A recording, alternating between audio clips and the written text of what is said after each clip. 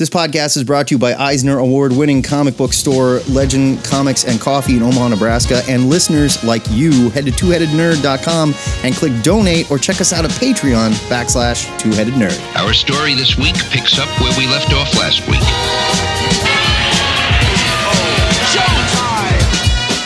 Broadcasting from the Ziggurat at Omaha in caverns deep below the metro area, it is our pleasure to welcome you to episode 720 of the Two-Headed Nerd Comic Book Podcast. I'm your spooky head number one, the internet's Joe Patrick. I'm your scary head number two. My name is Matt Baum, and it's time for another back issue show. This time, our sentient cosmic Longbox forces us to read and discuss classic comics based on a theme. And since this week we're celebrating both Halloween and the Day of the Dead, there was only one shambling, brain-eating theme that fit the bill: zombie comics. After that, we'll set you up with our must-read picks for next week's new comics, but now, it has been said that when there is no room left in hell, the dead will walk the earth. Bad news, bucko. They've been shambling around scary comics since the 1940s, so it's zombie back issue review time in the Ziggurat.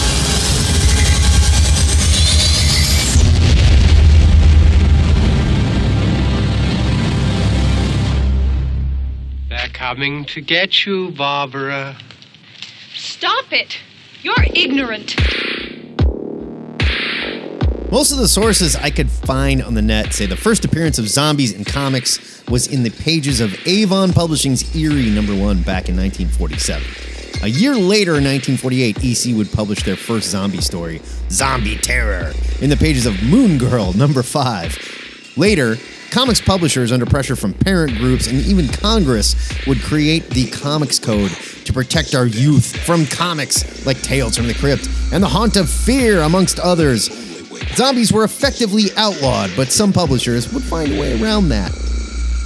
Later on, zombies began to pop up again. They're still around here and there, but it wasn't until Robert Kirkman's Walking Dead in 2003 that zombie comics really exploded back onto the comic scene. Thanks to our festive Halloween cosmic Longbox, Joe and I are going to be digging up the history of the undead in comics. And we start with a bonus review of the very first zombie story. That's right, it is King of the Living Dead from the pages of Eerie #1. As Matt said, it's from Avon Publishing. We don't, I couldn't really tell you who wrote it.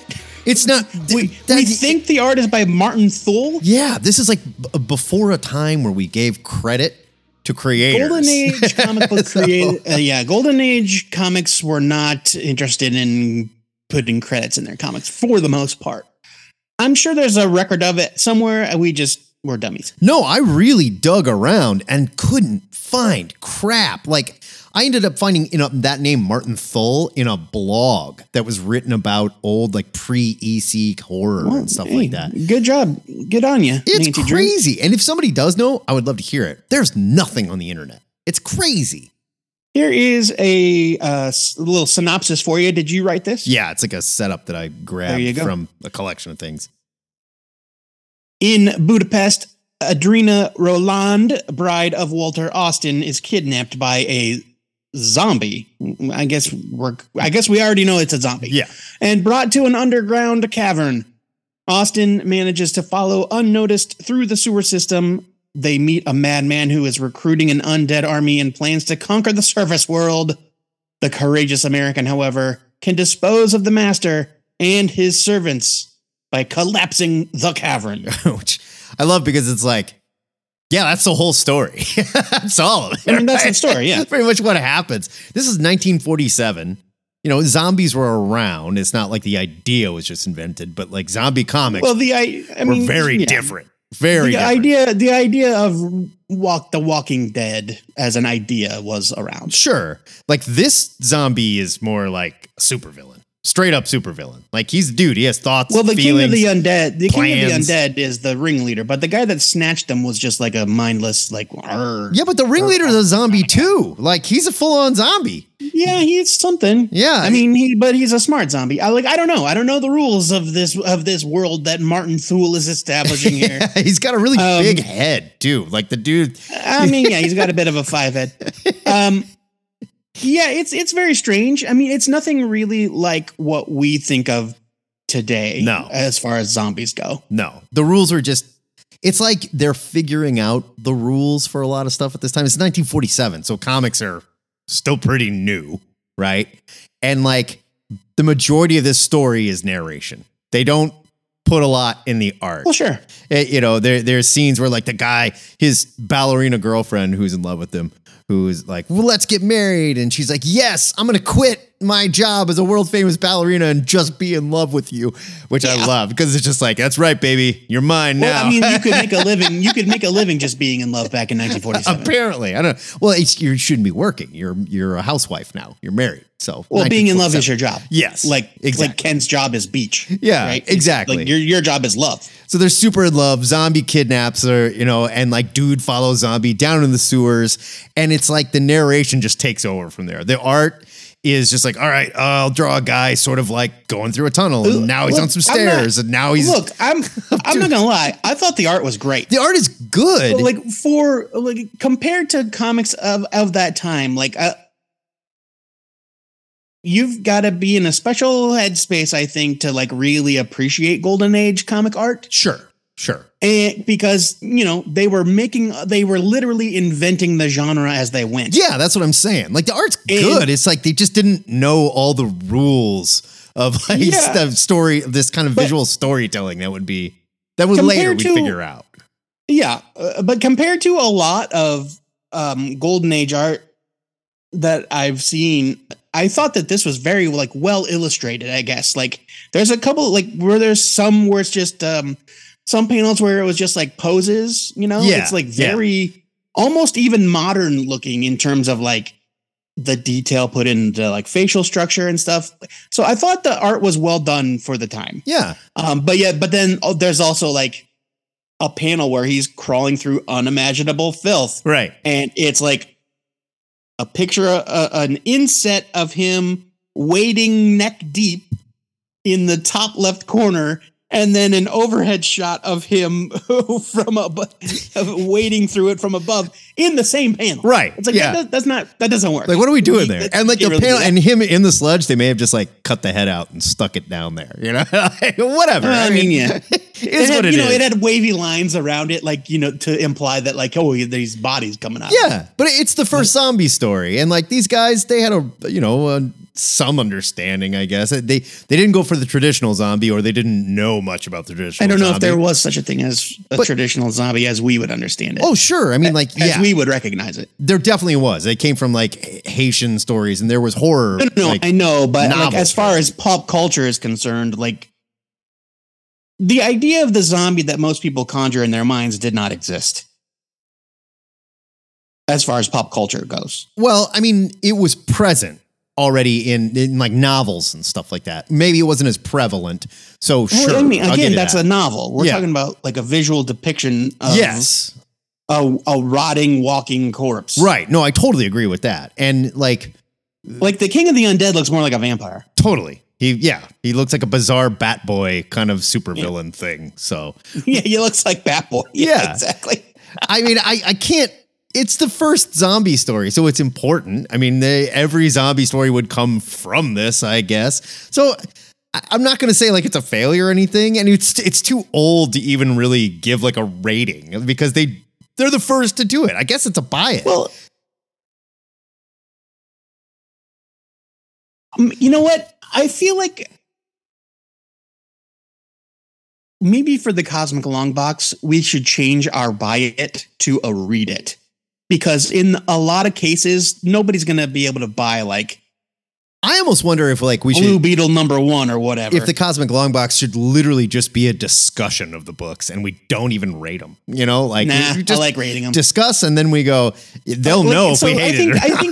I think hard read it, sometimes. I think read it, skim it, leave it is still a pretty good. Nah, let's stick with our our bullshit ratings. They're fun. We're not changing now. Yeah, it's fine. Well, this is a buy it. Matt found this on some archival comics history site. It's legal. Comicbookplus.com. Yeah, this is firmly in public domain. Well, not public. It's not public domain because it's only 80 years old. Oh, No, yeah. public domain But I is like think 100 it years might or be in something. public domain because the rights are just for this stuff is just It gone. could be that I the don't rights know. are just not like Yeah. nobody owns the rights to this I don't particular know. weirdness.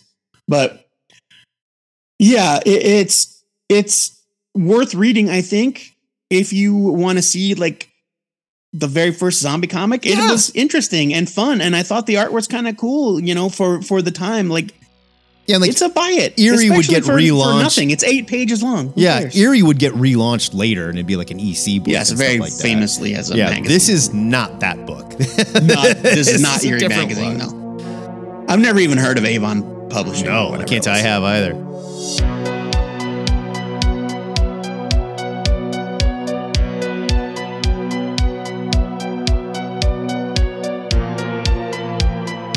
We're going to jump forward to the 70s and talk about I'm not going to say a better known zombie, but maybe a more recognizable zombie character. Oh, I'd say he's better known just by I default. suppose.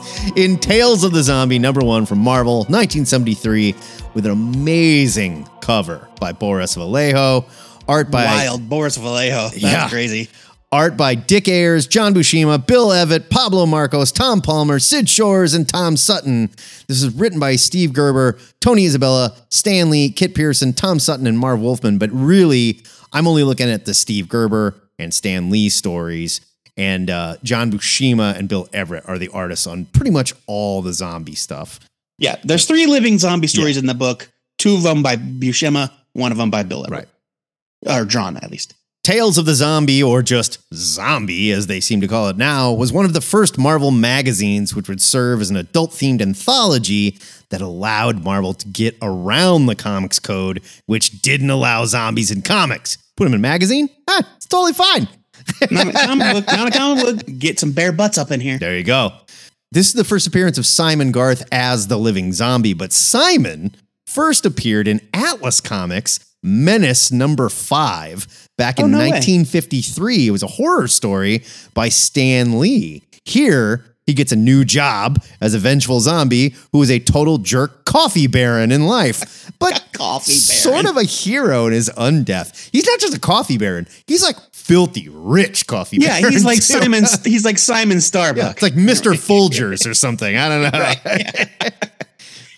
Gerber writes the main 3-part story where we get Simon's origin, complete with voodoo cultist and high priestess that turns out to be his Creole secretary who's in love with him. Through a bizarre twist of fate, Simon ends up murdered by the portly, drunk, ugly gardener he beat and fired for watching his daughter swim naked, and then resuscitated as a zombie slave by his secretary to avoid the voodooists, their word, not mine, wrath, complete with an amulet that controls him. This is very classic Haitian voodoo stuff here, right? Old school rules. Buscema and Palmer are on art duty, and they make black and white and green for some reason look really good. The green was weird. Yeah, I don't know. And Out of nowhere. And it was only in certain parts of the zombie Well, there was story. some in the other stories as well. Simon isn't a brain-eating zombie. He's more of almost a tragic hero who will kill to defend himself or the innocent. It's a sort of wild take on zombies, but I had a good time with his origin. This would have made for another super fun MCU Halloween special starring Michael Shannon, in my opinion. But Oh, yeah, dude. we may have to wait for Marvel to restart their TV production with showrunners before we get another one of those. I gotta say, like, this was wild and woolly and like just adult enough. There wasn't like full nudity, but there was like butts and like the idea of nudity, and like there I wasn't. don't think there was even any cursing. Not really. There was like some violence, but like it wasn't really on pan. Like people got shot. Like when the living zombie, PG-13 at best, really. absolutely. When the living zombie like attacks that mugger, the heroin addict, who's like, man, this dude is an addict. He's freaking out. You know? Yeah. But he like, instead of eating him or tearing him apart or something, you know, like a zombie would, he takes his gun and he shoots him. You know? Well, Like, he that's a choice. forces the guy's arm. He forces the guy's arm back towards him and turns the gun on himself. I guess, but he you know, doesn't like grab the gun and pull the trigger. I know. I'm just saying this is not like, you know, a put your fingers in your eyes and bite your face zombie. This is a Yeah. He It's is not like mindless flesh a craving. living zombie, if you will. I'm giving this a buy it. I wonder if that's also something that they came up with to kind of skirt the comics code, as the idea of the living blank, because there was also the living mummy and the living Morbius, the living vampire. And it's like, I don't know. I think maybe. Did they think they were pulling something over on the comics code? So from what I read, they wanted to establish the fact that this is not a mindless, shambling character. Well, sure. You know, and the whole thing with the amulet and everything, it's like, this controls you. But when they sent like him to go fetch his daughter for the super ugly drunk gardener, which in the comic they keep saying he's so ugly and he's so drunk, you know? Like he won't do it. He can't do it. He overpowers the amulet and he's like, no, it's my daughter, you know? So he's almost like a Frankenstein more than a zombie. He's right. He's a force of nature kind of, right? It's just so funny to me. Like I thought that this was fun. I thought it was a blast. Yeah.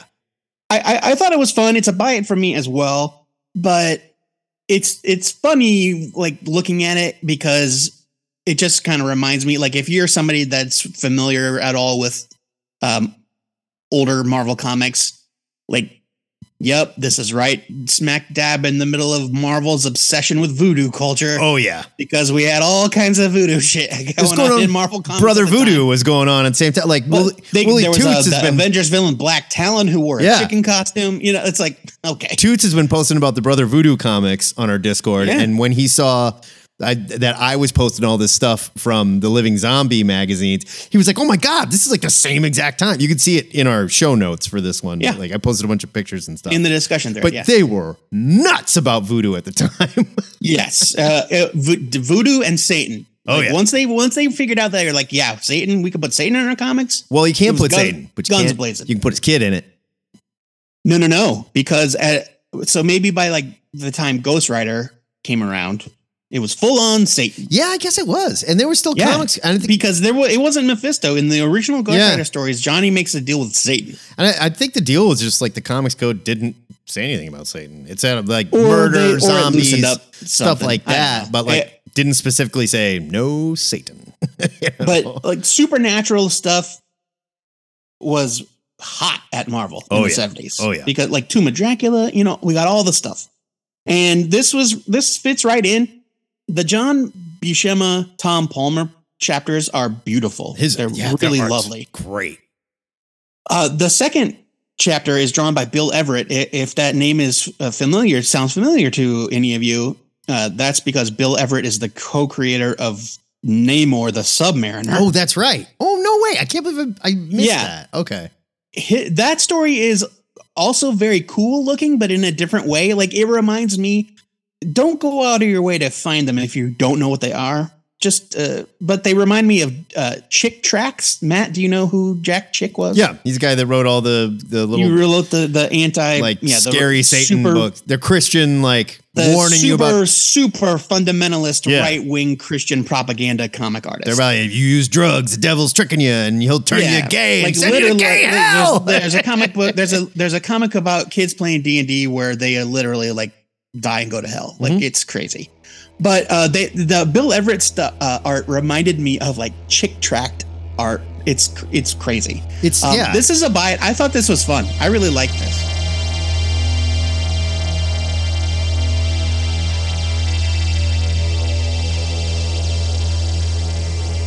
Let's hop 40 years into the future for The Walking Dead #1. This is from Image Comics. It came out in 2003.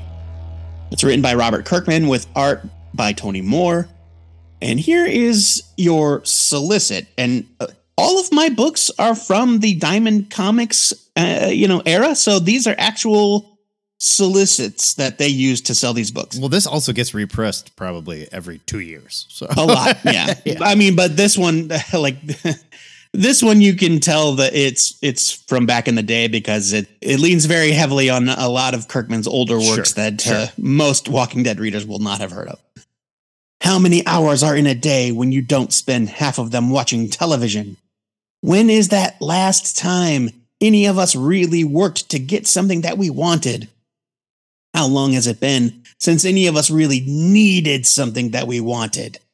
The world we knew is gone. The world of commerce and frivolous necessity has been replaced by a world of survival and responsibility. An epidemic of apocalyptic proportions has swept the globe, causing the dead to rise and feed on the living. In a matter of months, society has crumbled. No government, no grocery stores, no mail delivery, no cable TV. Yikes. In a world ruled by the dead, we are forced to finally start to live. Now that would have been good enough, but it keeps going. So I think that they mashed the solicits for 2 different books together here. Rick Grimes is not prepared for this. A couple months ago, he was a small-town cop who had never shot anyone and only ever saw one dead body. Separated from his family, he must now sort through the death and confusion to try and find his wife and son, all the while fighting for his survival. How did this happen? How did things get so bad so fast? How will things ever return to normal after everything he's seen? From the guys behind Battle Pope and Brit comes something completely different. Well, as we now know, it certainly wasn't the first comic book about zombies to hit the stands, but The Walking Dead started a zombie craze that took over the comics industry and grew into a multimedia phenomenon that continues today. And it all started with this little black and white comic from a dude that was best known at the time for creating a foul-mouthed, muscle-bound, demon-fighting Pope and his sidekick, Jesus H. Christ. Revisiting this issue for the first time in years, I had forgotten how effortlessly Kirkman and Moore established the world that Rick Grimes wakes up to. There's a little bit of background that I glossed over here. There was some debate back in the day about whether or not Kirkman cribbed this idea from 28 Days Later, because the lead character, Rick, very famously is shot in the line of duty and then wakes up from a coma, and while he was asleep, the zombie apocalypse happened. Yeah. Which is the exact same plot from 28 Days Later. Pretty much. And Kirkman is a known liar. Like he did it. Kirkman is a known liar and a zombie super fan. Yeah. So they came out like neck and neck. Pretty close. So, yeah. It's the world may never know. 28 Days Later was 2002. So, but he was probably working on this back in 2002. Maybe. I don't know. I also don't know when in 2003 this came out. Yeah. To be fair. I mean, it's still pretty close. We learned what happened to society along with Rick, not the cause, but like literally what's going on here. Along with Rick, and we see him set out on his quest to find his family. The issue is so light on dialogue for the most part, but it's still so packed with story. There's horror and gore, but it all serves that story, and it isn't used to exploit the reader's emotions. The incredible art and gray tones by Tony Moore are a huge help in that regard. Moore only stuck with the book through the first story arc, replaced by Charlie Adler, who would draw the series until its conclusion, which we will discuss later in the episode. But Moore definitely deserves credit for helping to set the artistic tone of the series.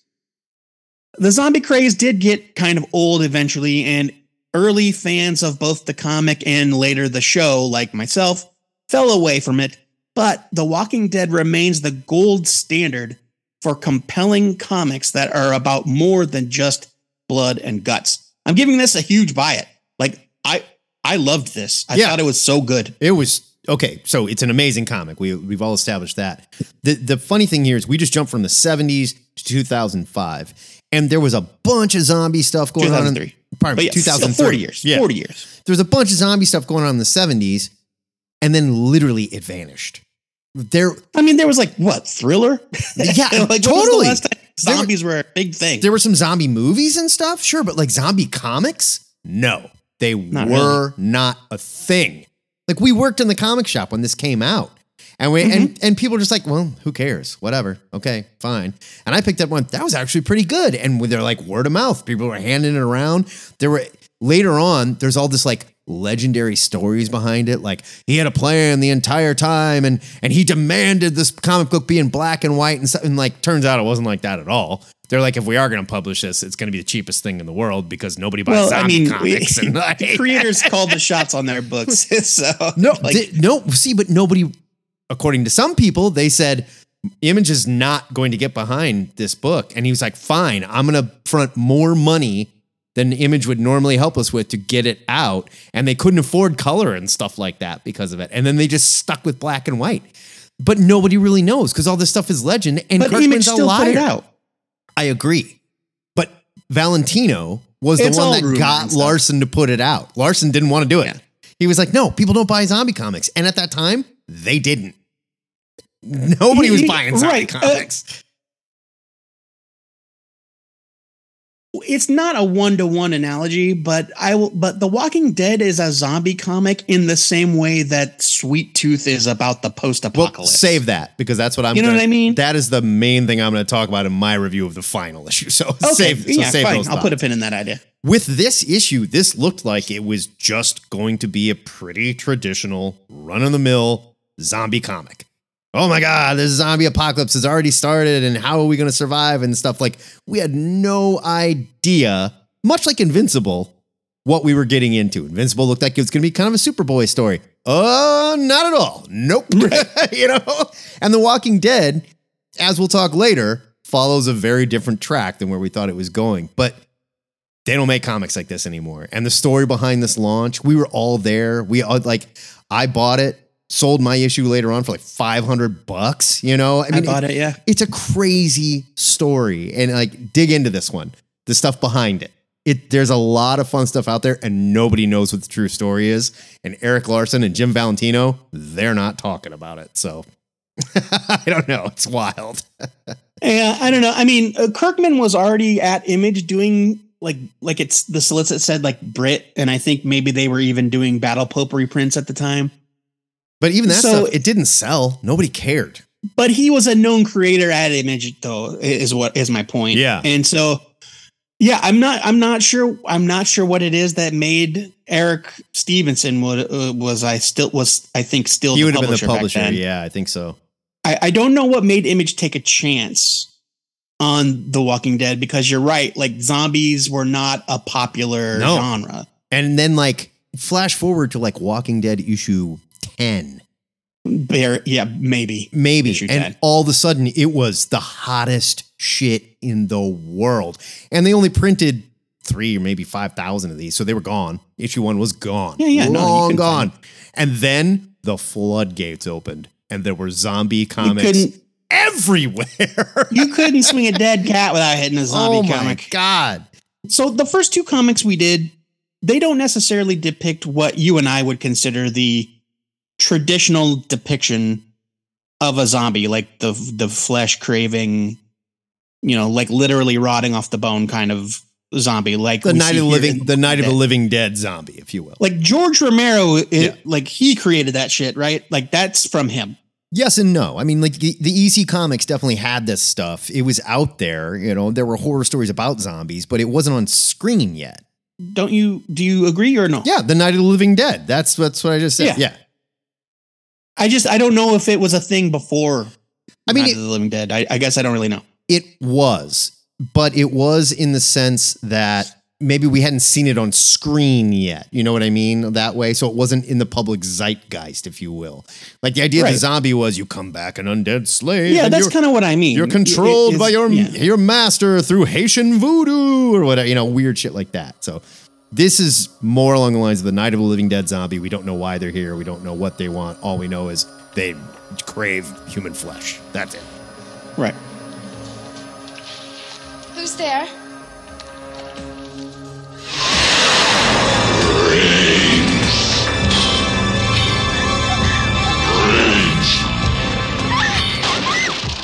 One of those myriad of zombie books that tried to cash in on Walking Dead fame is also written by Robert Kirkman.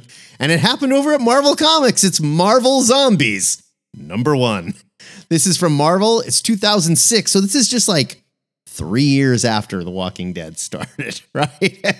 Even so, though, I think that Kirkman was basically riding his own ticket at that point. He Like, kind of I think- was. I think Kirkman was in demand. They brought him into Marvel, and he thought, I think, according to him, he kind of thought they were going to be like, you want the Fantastic Four, you want the X-Men, it is all yours. And Marvel was kind of like, why don't you just do some other stuff first, and we'll see how it goes. Sure. He wasn't real happy about it.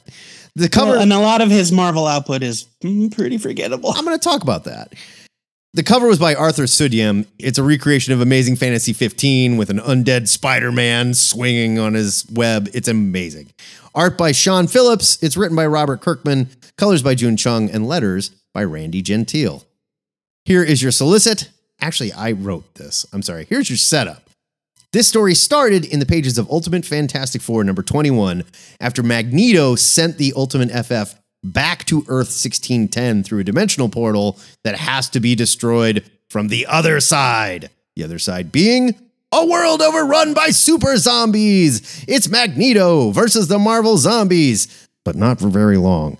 At this point, Kirkman, like I said, was 3 years into his Walking Dead run when he got the Marvel Zombies assignment. Here, Kirkman's zombies are the stars. After quickly finishing off Ultimate Magneto, the zombies spend the rest of the book... No, it's not Ultimate Magneto. It's the Marvel Zombies Earth Magneto. This is Magneto from Ultimate Fantastic Four, though. Oh, no, you're right. You're right. They're from You're this right. alternate universe. That's They correct. went to The Ultimate FF the Ultimate universe. visited this. You're right. Yeah. Okay. Right. By Mark Miller and Greg Land. Yeah. After quickly finishing off Magneto, the zombies spend the rest of the book having long discussions about their new zombie lives. Peter's upset he ate Aunt May. The Avengers devoured Jarvis, and it sounds like he let them, which is really disturbing. And after the Hulk finishes eating Magneto's leg, he turns back into Banner, and the leg bursts out of his stomach because I guess Zombie Hulk doesn't chew his food. The whole thing comes off as an attempt at gory comedy, or perhaps a mean-spirited excuse to torture heroes that Kirkman never got to write. Sean Phillips is an exceptional artist who had been doing some amazing work at this time, but you wouldn't know it by looking at this comic book. Oh, come on. No, it's not good, Joe. His characters float in brown blank backgrounds and seem to crawl, fly, and even fall in bizarre ways. None of this worked for me at all. The final scene where the Silver Surfer shows up, that is the worst Silver Surfer I've ever seen, Joe. It's terrible. Absolutely terrible. I think you're exaggerating a little bit. Go look at my notes. Go look at my show notes in the 720 I've seen discussion it. page. I've read it. Don't you is think I know what bad. Marvel Zombies looks like? It is amazing to me that we still get Marvel zombie comics today. If this was supposed to be fun or scary or both, it did not land for me at all. I'm giving this a leave it, and I remember why I never cared about Marvel Zombies after reading this. See, now I'm trying to decide my rating. Yeah, Marvel Zombies isn't great. It's dumb. And It's just dumb. It reads to me more like kind of satire, but it's not really very good satire. And I don't know if it even knows what it's satirizing. Is it a satire of zombie comics or of superhero comics? I don't know, but it's certainly not a very good zombie comic because it's not scary. It's just kind of gross. Right. Even then, it's like only kind of gross because it's very cartoonish, over the top, almost slapsticky, And kind poorly of gross. illustrated. Don't forget that part. I don't think the art is as bad as you are saying it is. I think that this is kind of on par with what Sean Phillips was doing back in those days. I think if you go back and look, that you will see that it's not all that different. Sean Phillips worked on Sleeper with Ed Brubaker for Wildstorm 2 years previous to this, and that book looks amazing. That book is amazing. Yeah, I mean, okay, that's fine, but this, it's fine. Like, it's whatever. I think Marvel Zombies is an idea that should have ended with the first series because it's been a series of diminishing returns ever since. Like, the second volume, this volume ends with them finding and eating Galactus. And so the next book is all about cosmically powered Marvel zombies, which is like so stupid. You're that's not even a serious, like you're not even telling a serious story at that point. But if you give this to the right person, like if Donnie Cates is behind this, I'll bet it's great. I'll bet it's fun as hell. Like that's the kind of guy that could pull this off. I think Kirkman just kind of comes off as sort of like a jerk writing this. It's like he just wants to torture these characters because he's mad about something. I don't know, but I think you're applying conspiracy theory where it doesn't apply. Like they hired him to do this thing. It's not like, it's not like they just let him grind his axe on their dime. I think they hired him and he thought he was going to come in and get to do whatever he wanted to do. And they were like, no, we want you to do a zombie book. And he was like, I'm already doing a zombie book. But Matt, they still didn't have to. They still gave the okay. Like somebody at Marvel was like, "Yeah, this looks good to us, Robert." So I think Marvel was in on the joke. Whatever that joke was supposed to be, it's not a very good joke. I'm going to give it a skim it because I don't really think it's as terrible as Matt is making it out to be. But I also don't think it's must read stuff and not a great zombie comic by any means.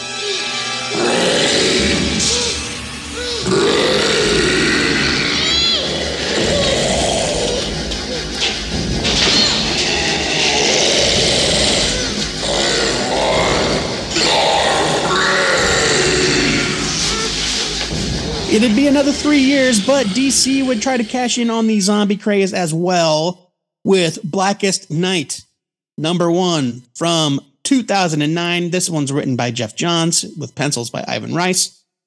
Inks by Auclair Albert, colors by Alex Sinclair, letters by Nick J. Napolitano, and here is your solicit. It's a weird place to try and cash in on that, right? It's like I would have never guessed at the time. I don't know.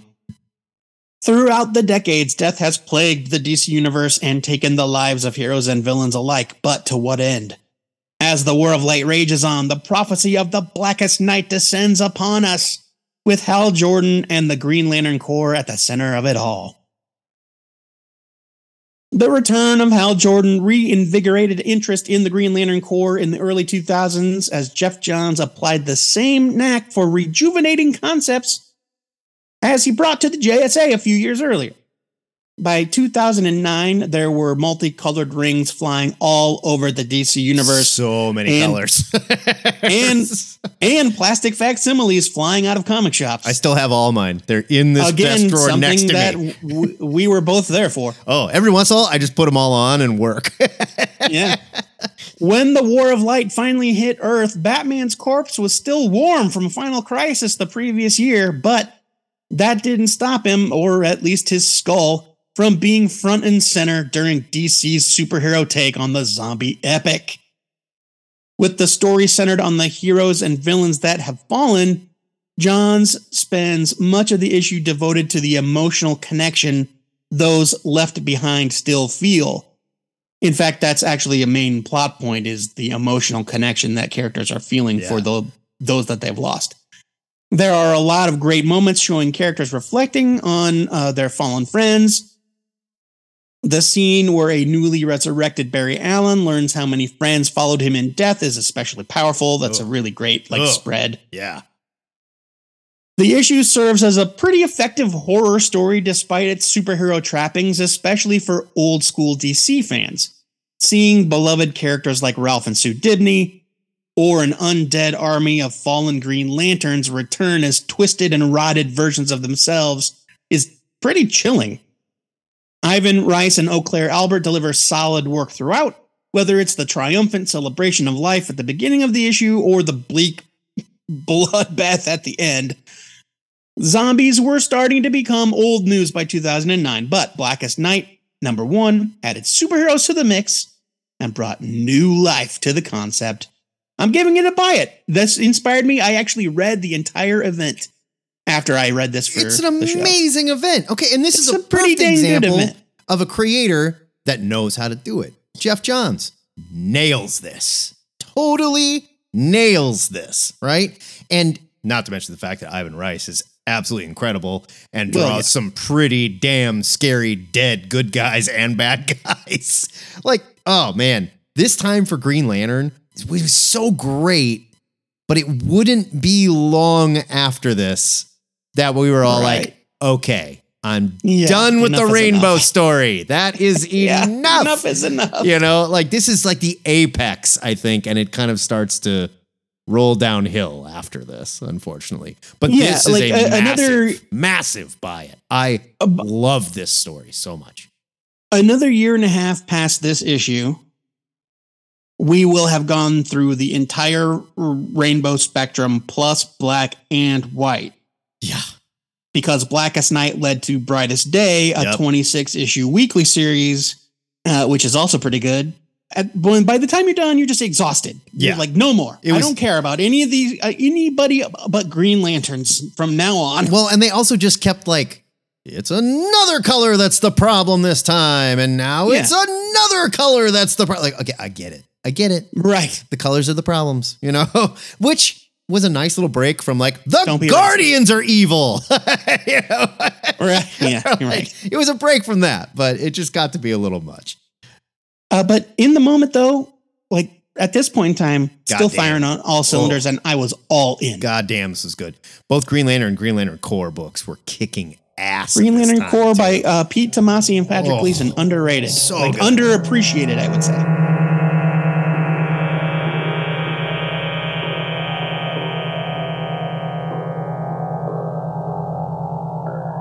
Let's introduce a new foe for the zombies with this book, Zombies versus Robots, #1 from IDW from 2006. The cover and art is by Ashley Wood. This is written by Chris Royale with letters by Robbie Robbins.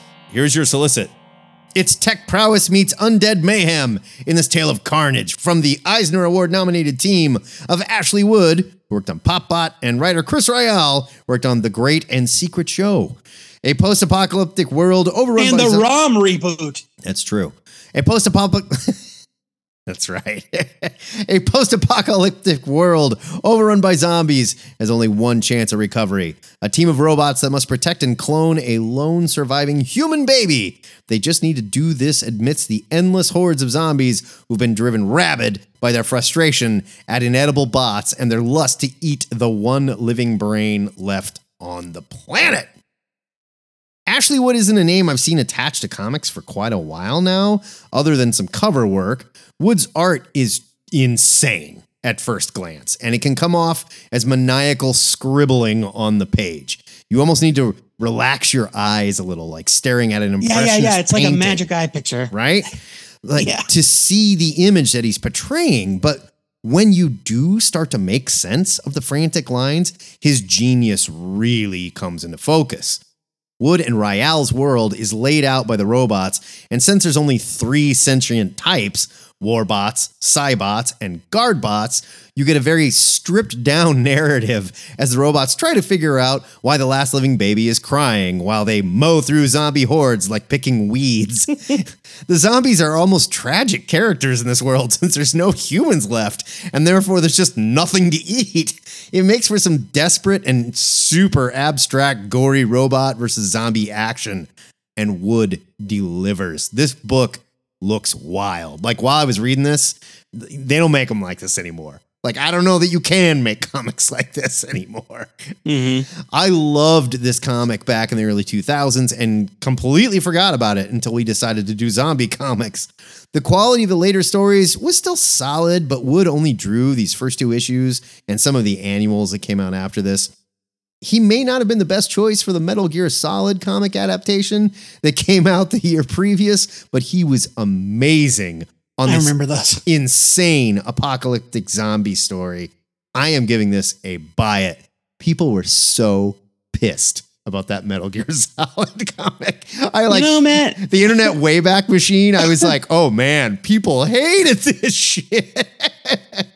I remember it not being very good, I remember it, but that's it. Like, it didn't leave much of an impression on me. like other it than wasn't that. bad. I think it just like the art was so impressionist.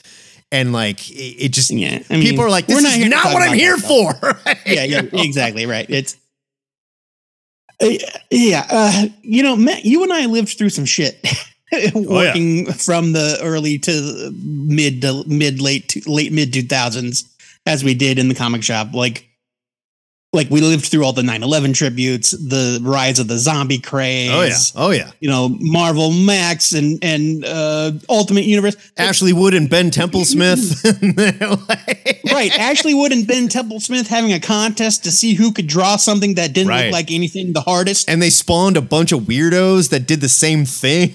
Yeah. I mean, Ben Templesmith is an amazing artist. He's incredible. But like they're examples of people it's that something can, like you have to like really look at. and they're also creators that can do this and pull it off. They spawned a bunch of other creators that could not do this. Yeah, right. This is fun. This is a lot of fun. But for me, it was basically just a visual feast. It's like there's a story and it's fine. It's clever. I think it's clever. Like I like it. It's cute and fun. But the art is what you come for Zombies versus Robots. And it's gorgeous. This is a buy it. It's fantastic. It has been established that persons who have recently died have been returning to life and committing acts of murder.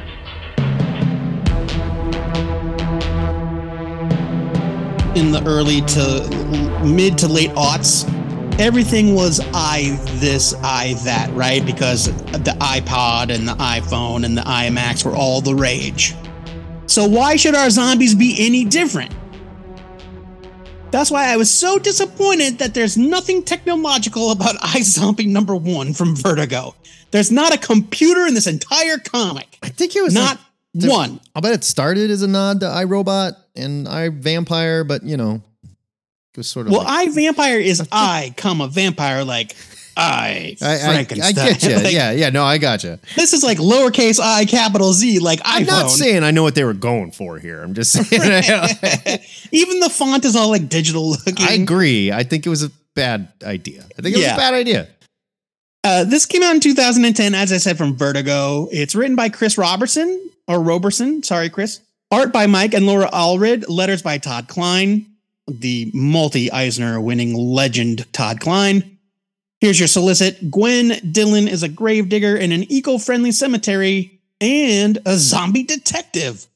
Once a month, she has to eat a human brain, both to keep from going all Night of the Living Dead and to keep her own memories intact. As a result, Gwen's mind is crowded with the dead person's thoughts, and lately, she feels compelled to fulfill their final requests. Torn between a mysterious mummy and a dashing young monster hunter, Gwen is set for adventures beyond imagination. iZombie #1 feels like a relic from a bygone age where Vertigo was still going strong, churning out quirky weirdness on a monthly basis. But iZombie's classic pop art influenced style further distances it from the edgier titles of the time, like American Vampire and The Unwritten, both which had been recently launched and were like huge critical successes.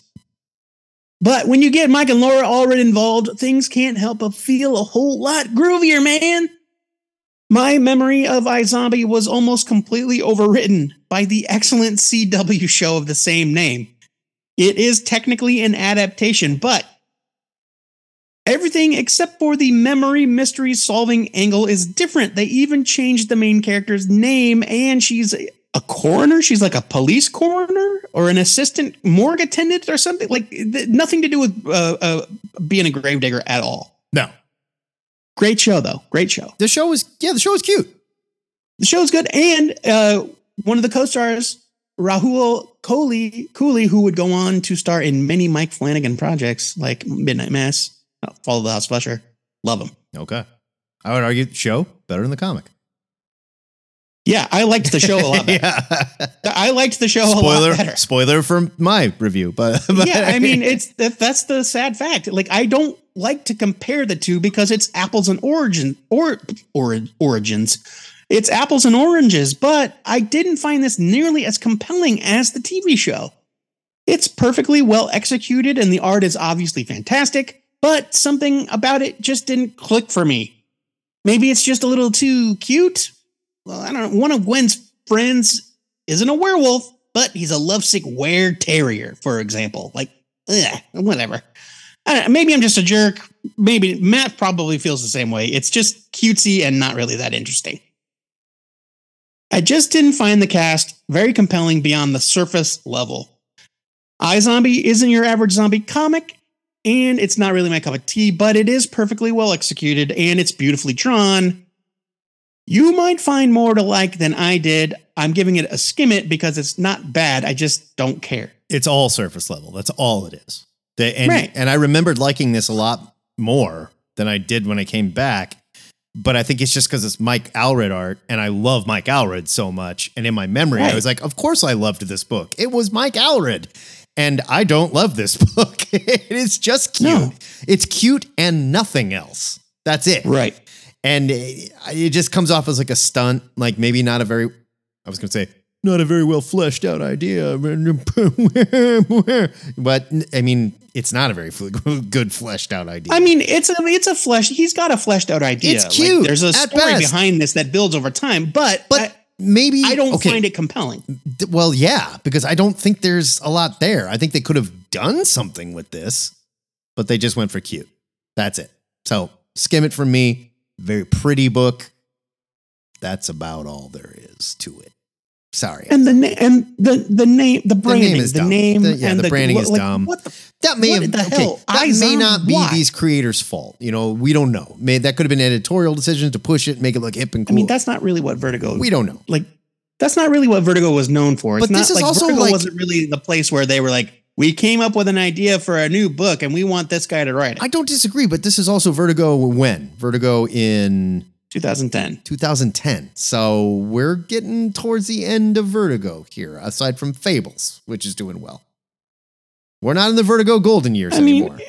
No, we are just a few years away from the end of Vertigo. That's true. But iZombie was, I believe, a creator-owned thing because it may have been Mike Allred and Chris Robertson's name is all over the TV show. Sure. I just think at this point, they were like, hey, kids, Vertigo's not just for older nerds that like want to read smart, heady stuff. It's cute, dude. Like, oh, no. Okay, thanks. I'm done.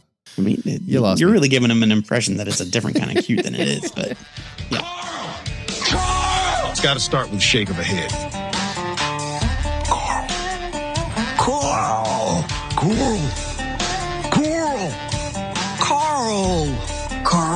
Is that how he says it? Carl! We covered the beginning of Walking Dead. Only fitting that we cover the end. This is Walking Dead, number 193. We never reviewed this on our show, Joe.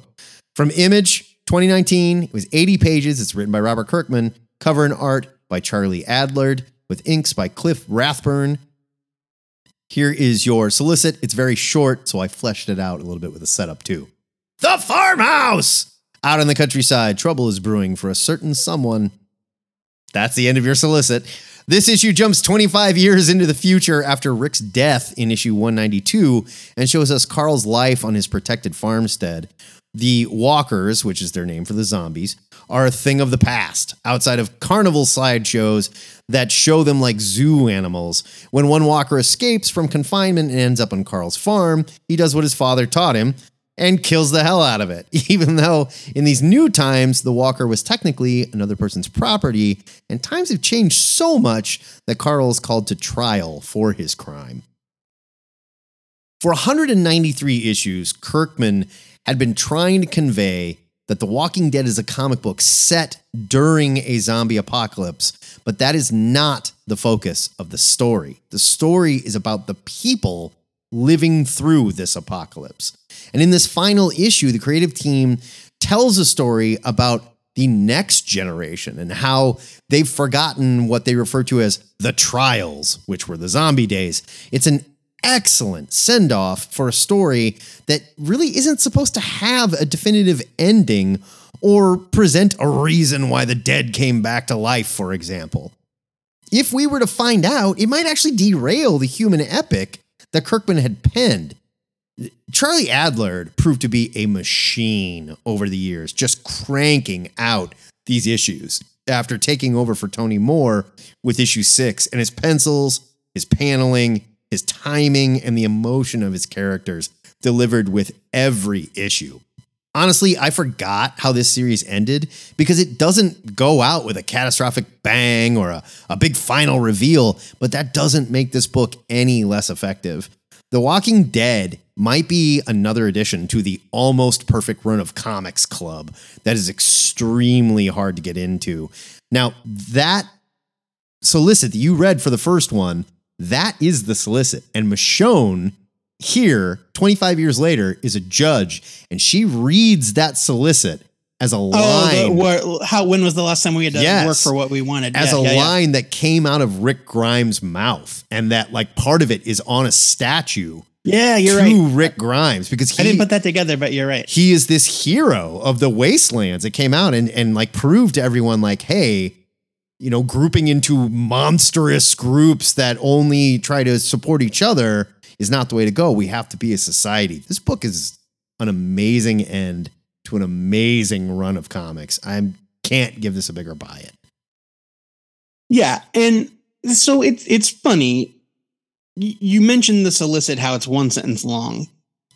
And there's a reason for that. And if you read the back matter from Kirkman at the end, you'll see that they didn't tell anybody they were ending the book. No. They just did it. It was 193. It's not like they faked it. 200th issue or something. Like they solicited 3 or 4 fake issues. Yeah. That never, like Charlie Adler, I think maybe did covers, but otherwise they don't exist.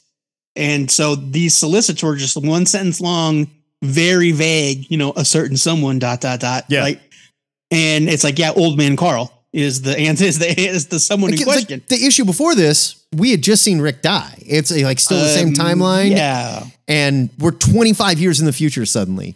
People picked this up and went, what the hell? Like, what is happening here? So it was 2 issues prior. It was 191. Well, 191, he got Rick shot. Gets gunned down. 192. And then in 192, Carl finds him and he's a zombie. Yeah. Well, puts him out of his misery. Yeah. Right. So, but yeah, so, I mean, I guess we're splitting hairs here, but yeah, like when Carl finds him, he has already died. And it's like, without even thinking about it, Carl plugs him. Yeah. And it's like, he doesn't hesitate. He's like, Dad doesn't want this. And he's a goner. Yeah. You know, there's a lot you can say about Kirkman, good and bad. And a lot of it is deserved. Like his criticisms are deserved. I don't think that he's always been the strongest writer. But he's definitely gotten better over time. But something that I think that he's always done and that I always will respect him for is that he has done things his own way. Like he has told the story he wants to tell. And for them to actually go out of their way and solicit books that never came out and then spring it on not just fans, retailers as well. Yeah. It was just like you open the book and you get to the end and you're like, surprise, it's the end. And like that happened. And it like, when has that ever happened in comics where somebody's pulled off something like that? But it's such a perfectly effective way to end a story like this. That wasn't your typical comic book. That wasn't your typical zombie story. That wasn't your typical horror story. Like it wasn't any of those things. It just wasn't.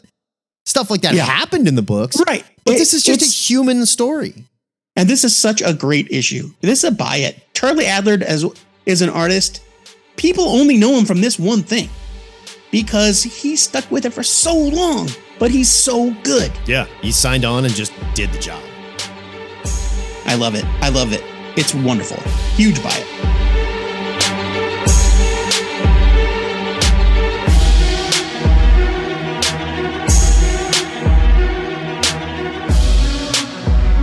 Let's wrap up on a slightly more humorous note with The Goon. Nothing But Misery, number 1. I know I said humorous and then misery, but trust me. It's from Dark Horse Comics. It's 2011. This is written and drawn by Eric Powell with colors by Eric and Robin Powell. Here is your solicit.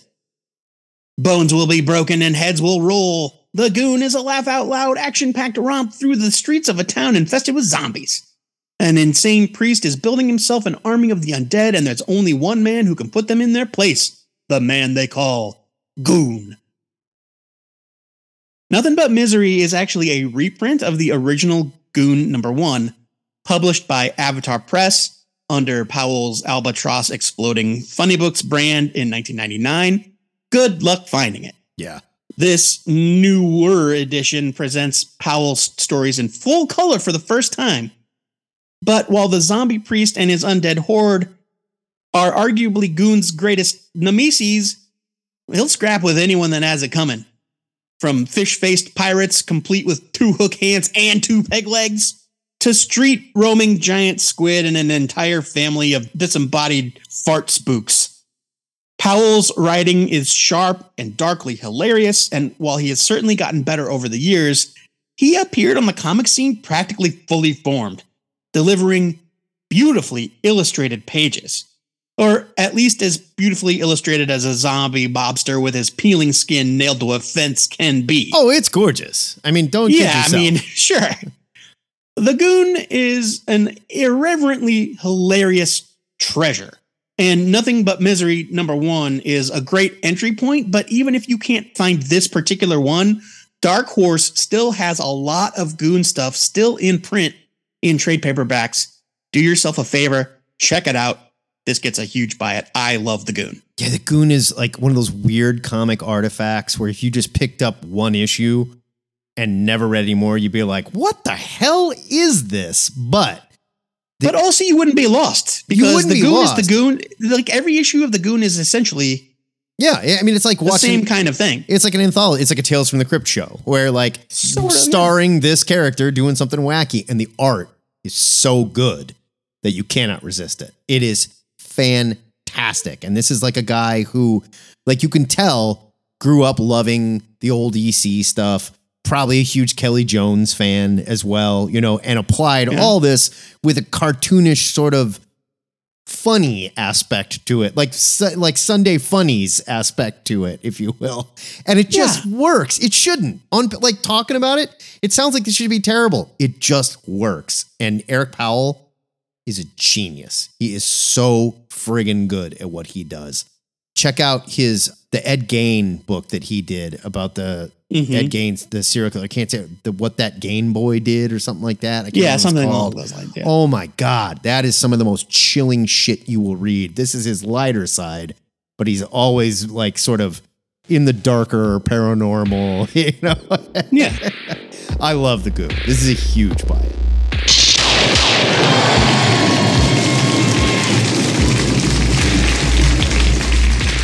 Now that we've hacked the heads off of 8 zombie comics, we need to pick the one that enters the THN Permanent Collection, and since Kirkman wrote 3 of them, there's almost a 40% chance it will be one of his. Matt, I did not check your math, but I trust that it's accurate. What was the best zombie comic you read in this pile? Well, if you wrote 4 of them, they'd have a 50% chance. So, you know. I'm just saying, I didn't double check your math. I got to give it to the final issue to Walking Dead, I think, because it's just such a fantastic, like everything we said, it's such a great way to end it. And it was executed so well at the time. And if you lived through, if you remember that, it was just bizarre. It was sort of like the same moment we had where like nobody knew that Captain America was going to die in that issue where he got shot. And like we walked in the comic shop and people were like, have you heard? I'm like, I haven't heard anything. What are you talking about? And they handed you Captain America and went, go read this now. And you're like, oh my God. I mean, until the news spoiled it for us before the Sure. But yes. But like your it was, point stands. It was along that level of shocking and perfectly executed. So I got to give it to The Walking Dead 190. I'm giving it to The Walking Dead #1. So I think that's fitting. Sure. I mean, it's the best zombie comic of all time. It's a great kind of bookend experience, right? The Walking Dead is a tremendous achievement, and maybe it overstayed its welcome, maybe it didn't. Like maybe the market is oversaturated. That's up to you to decide. You can't deny the strength of these comics, though. I think they're so good. There's an argument to be made that it's a close to perfect run of comics. It's incredible. I mean, 37.5%. By the way, 3/8. Yeah, I said close. That's to not 40. even. That's not even counting the. I said close to 40. That's not even counting the King of the Undead short that we read. So.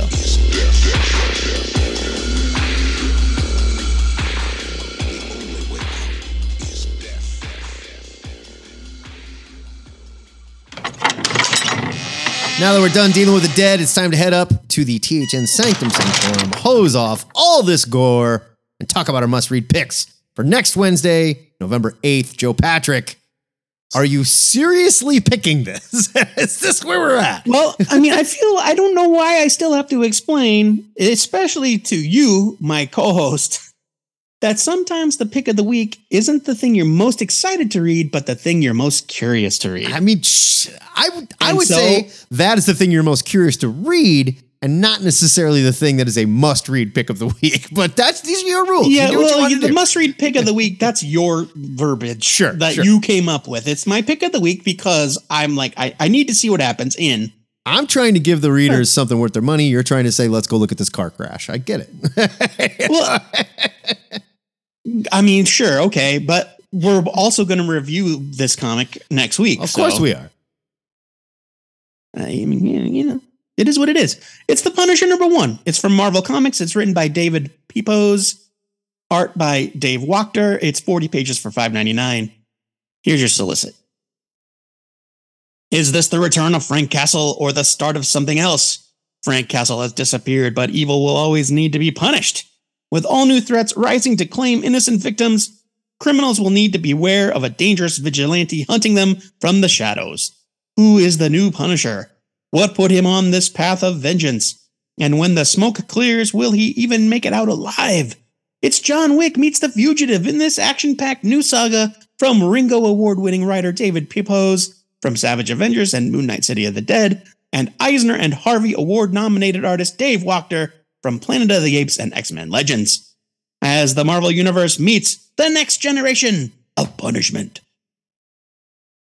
We made a lot of jokes about the way the Punisher went out, and Marvel's hurry to bring him back. I want to see what happens. It's not Frank. I'm curious. Dude, I guess, I mean, okay. Like, It might be good. I'm not going to say I'm not curious, but like, if the Punisher is not Frank Castle, I'm pretty sure I don't care. And every time they've tried to do a female Punisher, this other guy is the Punisher, you know, like whatever is the Punisher, it has not gone well. I can't think of a single instance where it landed, you know. A good comic's a good comic, and I'll give it a chance. I'll give it a fair chance, just like every other book we read. Fair enough. I picked what looks like a good comic next week. I picked Petrolhead #1 from Image. It's 48 pages for $4.99. It's written by Rob Williams with art by Pi Par. That's what I'm going with. Here's your solicit. Jump straight into the non-human race with 42 Robo-Gorgeous launch issue story pages. What? I'm not sure. Okay. Robo-Gorgeous launch issue story pages. Robo-Gorgeous, I get. What is launch issue? I get. What the frig's a launch issue story page? No, they are story pages found within the launch issue. Yeah. They are launch issue story pages. I guess, but that's a really weird way to word that, right? It sure is, Matt. It's a sentence with 3 hyphenates in it. It's too many hyphenates. In a climate crisis ravaged future metropolis, an old, grumpy, obsolete, smoke belching, cigar chomping, hot rod racing robot is one 12-year-old girl's only hope. Together, can they outrace the chasing RoboCops with an invention that might just save humanity? This solicit, Not that RoboCop. These are RoboCops, plural. That Robo-cops. This solicit literally got paid by the hyphen. This is crazy. The art looks incredible for this one. Absolutely incredible. And the design of the robot is great. And whenever you got an old grumpy cigar chump and robot, I am down. This like takes me right back to like the big guy and Rusty the Boy Robot or something like that. I am in. Love it. The creators call this a pedal to the metal, action-packed sci-fi series. I'm in, gentlemen. You got me. Well, I guess we'll see when we read the gasoline-soaked launch issue page. Robo-Gorgeous launch issue. Robo-Gorgeous. Yes. Sorry, Robo-Gorgeous. Get it straight. Launch issue pages. The THN must-read trade for next week. Again, it's the trade of the week. Whether it's must-read or not, that's up to you to decide. It's Ghost Lore Volume 1 from Boom Studios. It's written by Cullen Bunn with art by Leo Max. It's 128 pages for $16.99. Here's your solicit. What ghost stories do ghosts tell, and what can they tell us about ourselves? An estranged daughter and her father wander a haunted land. They only have the restless spirits, each with its own story to tell as company along the way. After a deadly accident of which they were the only survivors, Lucas and Harmony Agate can see the dead, an overwhelming amount of the deceased, all with their own warnings, cries for help, and malevolence alike. But Lucas and Harmony aren't the only ones with this ability. There are other nearly deads, some of which have malicious motivations. Cullen Bunn of Basilisk and The Empty Man Acclaim is joined by artist Leo Max, who we loved on Basketful of Heads, along with guest artists Brian Hurt from The Sixth Gun, Danny Luckert from The Red Mother, and Vanessa R. Del Rey from The Joker Presents: A Puzzle Box. A Black Label joint, I'm sure. Bringing readers the most eye-opening spectral story since The Sixth Sense. Whew. This collects ghost lore 1 through 4. That's a whole lot of words to say what I could tell you in one short sentence. Ghost lore rules. We reviewed number 1 on the show. It's great. We didn't review it on the show. We reviewed it. Oh, we didn't? On we did read it, a though. ludicrous speed round article that went up Yeah. because we didn't have a show that week. I reviewed it. I loved it. Fantastic. I've Really only good. read issues 1 through 4 of this, so I've only read this first storyline. They're up to like issue 8 right now. It's fantastic. This book is so good, and it's not just because Leo Max is incredible and draws the creepiest shit you've ever seen. I love his art style. Cullen Bunn just can't be stopped. When it comes to horror, the man cannot be stopped. I don't know what happened to him when he was young, but I'm glad it did because we've got all these kick-ass horror stories. And again, I hope it wasn't too terrible, but it messed him up just enough that we got some great horror from this guy. Man, this book is so good. Is he the king of current independent horror comics? I think it is fair to say through sheer volume, if nothing else, he has to be, right? He's up there, man. He's got to be.